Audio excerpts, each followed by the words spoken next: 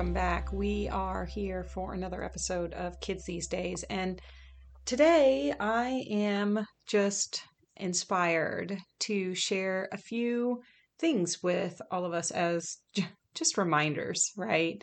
So we're here on Election Day, and we're sort of in the middle of what I have maybe inappropriately termed the election week from hell, right? So here we are.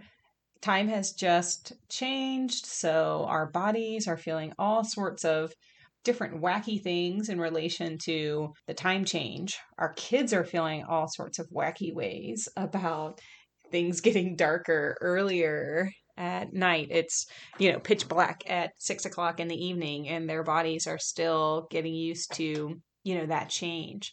So we have this huge election happening. We have time change happening.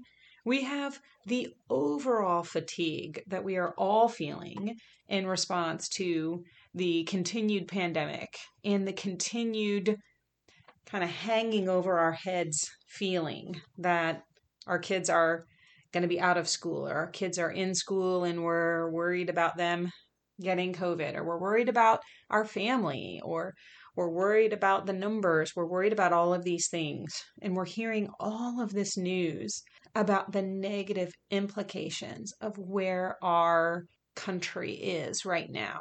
And we're just fatigued. We're emotionally fatigued. We're physically fatigued.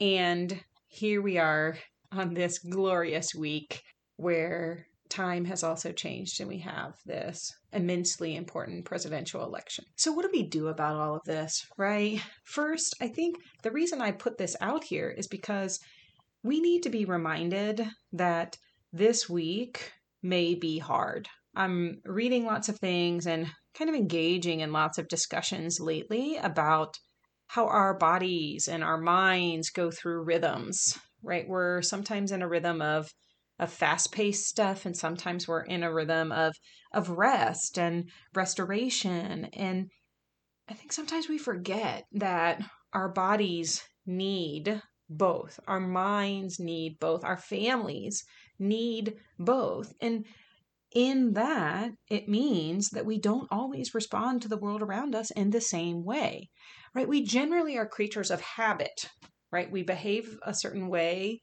over and over and over. And while I know the importance of habit, and I love the book Atomic Habits, right? I love habits. They help us kind of go throughout our day without having to spend a whole lot of time thinking about things. That being said, sometimes our habits get us into trouble because we forget this rhythm of life, right? Sometimes you don't have it in you to do the dishes immediately after dinner, like your habit may be.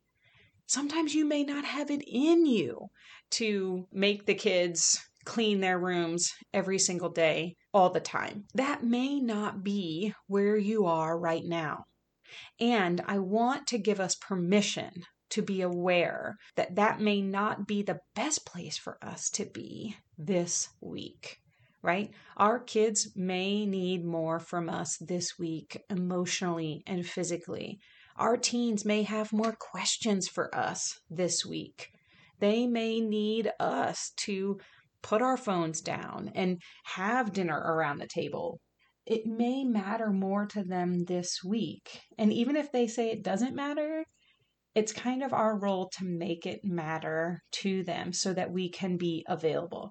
You know, what I find in the work that I do is that folks may not tell us what they need, but it's our job to infer what they probably need, right? So we all know our kids. We know what they need most of the time. And usually it doesn't involve a lack of presence from us, right? So I think as we are approaching the results of whatever this election may bring, I think realize some space that you may need to heal from what other people are saying about the election. You may need to realize some triggers to your anxiety or your depression, or to just frankly your level of stress, Because what I know from the research I've been doing and the work that I've done with lots of parents and families over the last 15 years is that when we are stressed out, we don't make our best decisions. So we need to be aware of those things that trigger stress responses in us. Often that means social media. That means watching the news, right? Those are things that invoke this stress response in us. And so we need to be aware this week, especially, that we may need to protect ourselves from this. I think this idea of protection is one that we often do for other people, but we don't realize the active nature of protection of ourselves and our emotions. So think today about what you need to protect in your own life, right? What sorts of things do I need to protect for myself and my mental health, myself and my kids and my relationships? That may mean you're more intentional about spending time being present with your family. That may mean you take a break from social media this week. It may mean you take a break from watching the news this week, right? The news is still going to be there. That's the beauty of the news in general, is that it will always still be there. But taking a break to allow yourself to heal may be exactly what you need to do in this moment.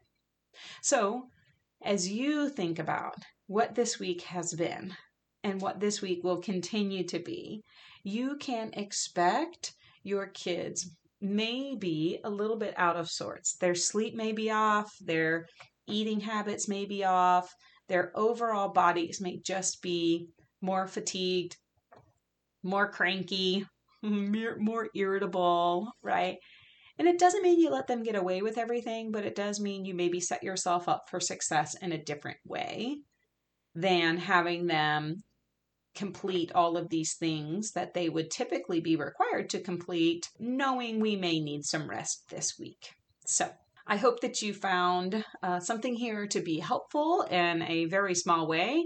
I know this was very short, but I wanted to just get a little bit of information out so folks could be reminded that a break during this time for you and for your family may be exactly what you need in whatever way that is for you and your family. I hope everyone stays well and stays safe, and I invite you to follow along on Facebook and